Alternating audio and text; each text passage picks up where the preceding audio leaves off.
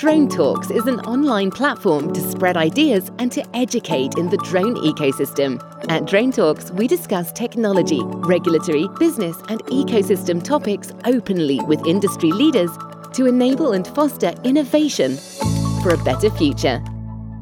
Hi everyone, I'm Esther Kovac, a founder of Drone Talks, and today I am talking with Christian Janke, who is an assistant professor at the Embry-Riddle Aeronautical University. Hi Christian. Hello Esther, thanks for inviting me. Thanks for joining us, and I'm really excited about having you here at the Drone Talks Sea-Level discussions, because you are one of the first university teacher at the show. So welcome again. Thanks. So I was just wondering, what brings you to teach, drone topics and unmanned system applications in a university? So what's your background? So my background is actually in the first place in manned aviation. So I was a helicopter pilot for the German army in a time where there were not really a lot of drones around. So the only obstacle that you had in low-level airspace was mostly like birds or maybe some cables. And over that, when drones became really a thing, unmanned aviation, I started being interested in that. And then I studied that also. And then I became an academic working in research and development, and also teaching and instruction in unmanned systems. That's really great, and I'm just wondering, if someone don't know the Embry-Riddle University, what programs they offered worldwide. So I know initially they are more focused in American educational aspects, but I know there is a worldwide campus as well. So what programs they have there? Besides the brick and mortar presence campuses in Arizona and in Florida in the United States, we also have the worldwide campus, which is much bigger and has a lot of programs that are always related to aviation in general. So Embry-Riddle Aeronautical University at a whole is the oldest fully accredited aviation specialized university in the world. And we also had, since many years and decades now, a strong outreach to distance learning and distance education. So we really started with all kinds of opportunities to reach persons who are working full-time or are deployed, and we did that now also through the worldwide campus. We have campuses, over 100 campuses worldwide distributed, and many of them are in Europe, and we offer programs that are related to aviation in general. So every new topic that emerges, we have a program for that, like cybersecurity, human factors, maintenance, and data analytics, and also, of course, unmanned systems. So we have the programs for unmanned systems that are also offered in an undergraduate and in a graduate program at the worldwide campus. That's a great news. We are Drone Talks, so we talk mostly about unmanned system topics. So it just makes me think, obviously, university is so huge potential in this unmanned system field if they kickstarted these programs, right? So can you tell me more about how this program kickstarted? Why? What's your experience regarding teaching those topics? In the beginning, it was just a specialization in the Master of Science in Aeronautics. There was one, and that was around the 2011, 2012. And then it really started to become more important. There was a lot of interest, not only from the students and graduates, but also from the employment sector, from the drone economy and from the workforce. And that's why we concentrated on creating those two programs by really looking what is the need for knowledge, skills and abilities from graduates in the job market in the drone economy. And we designed the program that way, both in a bachelor and in the master. And we are domain agnostic, which means that we cover all domains: ground, maritime, space, and unmanned aircraft systems. But the majority, of course, of the programs, the large majority, because that is what currently is the most what's going on in employment and in research and in the job market, is unmanned aircraft systems. I cannot agree more. We discussed previously, this is why we kickstarted Drone Talks Academy as well, because people need the knowledge. There are a million programs running. The EU member states just accepted the EU space regulation. which is going to create a lot of potential for drone companies to scale.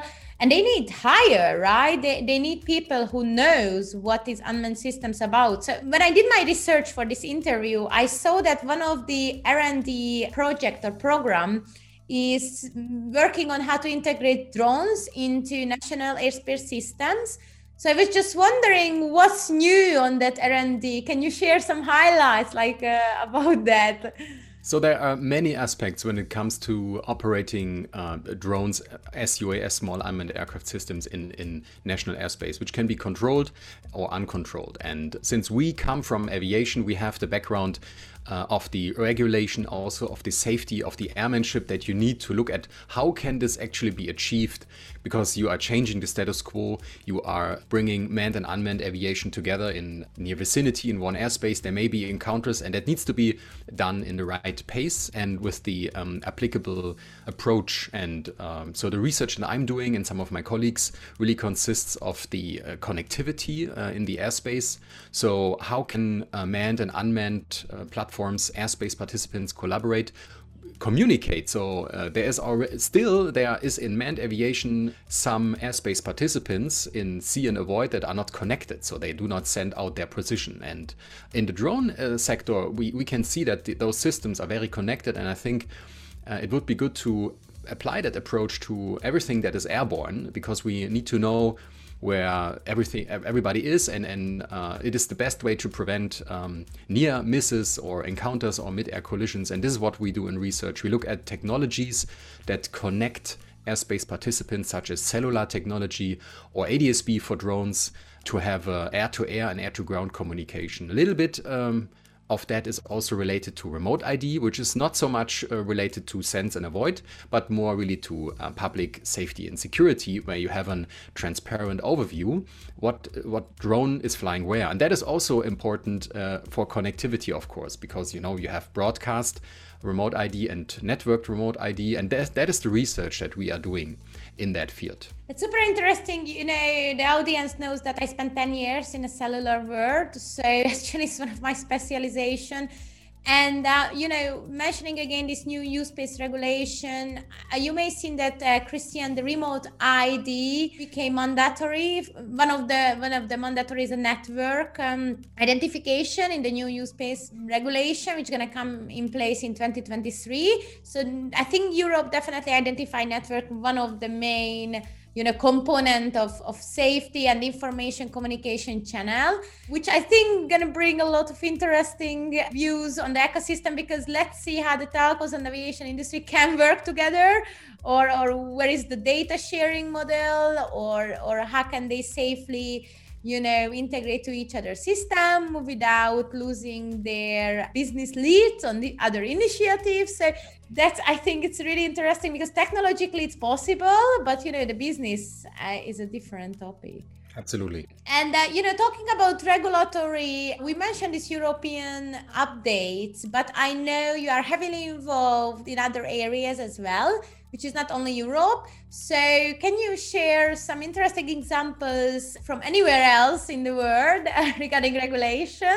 And what do you find the best, the most innovative idea or approach? In general, when it comes to regulation, it's in many countries worldwide actually the same. I would say 80 to 90% of the regulation, because you have the first things first, which is registration of remote pilots, operators, and the drone itself, the SUAS.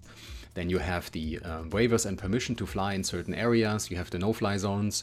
You need to have a repository and an archive and a system of clearing flights and communication approach and protocol.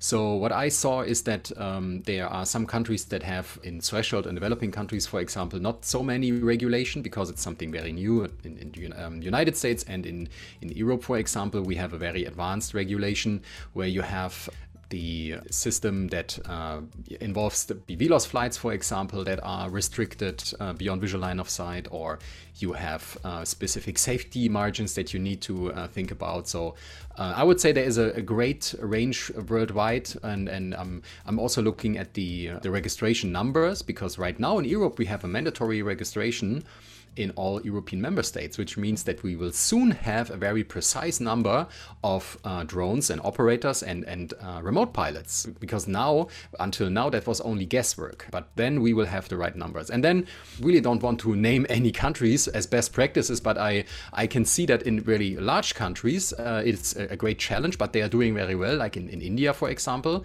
applying best practices and registration and giving permission to fly in a commercial operation, because all countries distinguish between model and recreational flying and commercial flying for money, and sometimes have very similar but sometimes different regulations for those two areas. And we can really see that this approach has been overtaken in almost all parts of the world. And on the other hand, when we talk about regulation, one of the biggest challenge, I think this challenge is different in different countries. So I'm really curious to understand your opinion on that. But, social acceptance, what do you see is that influencing the regulation, or where are we regarding social acceptance when you talk about unmanned systems to anyone in Germany, or how they feel about, of course, not the ones who are already involved in the ecosystem, but outside of those.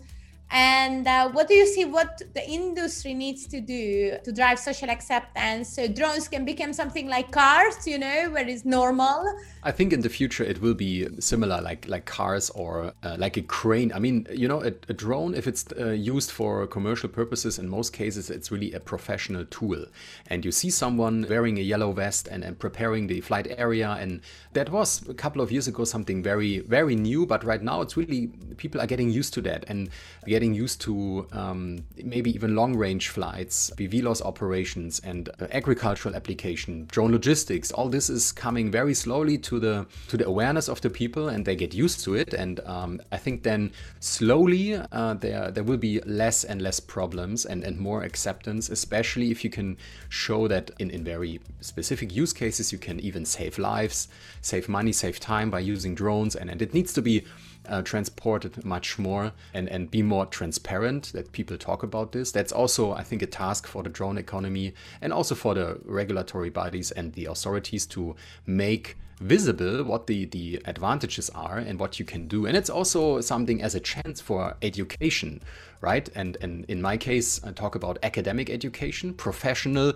education is something very near related to that. So I think that in many areas there needs to be, especially in vocational training and professional education, and adaptation to bring the drone as a tool, as a something that you use to do your job, into the curricula that are being taught. And that is also, I think, a huge challenge for the future. Thank you, Christian. I think challenge accepted. As an ecosystem, we all work on that, but it's a great challenge, and it was really lovely talking to you. Likewise, absolutely. Thanks for inviting me.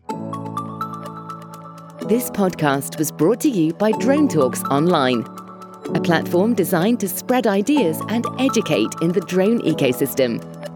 Search for dronetalks.online to hear from more of our industry leaders and to find out how you can get involved.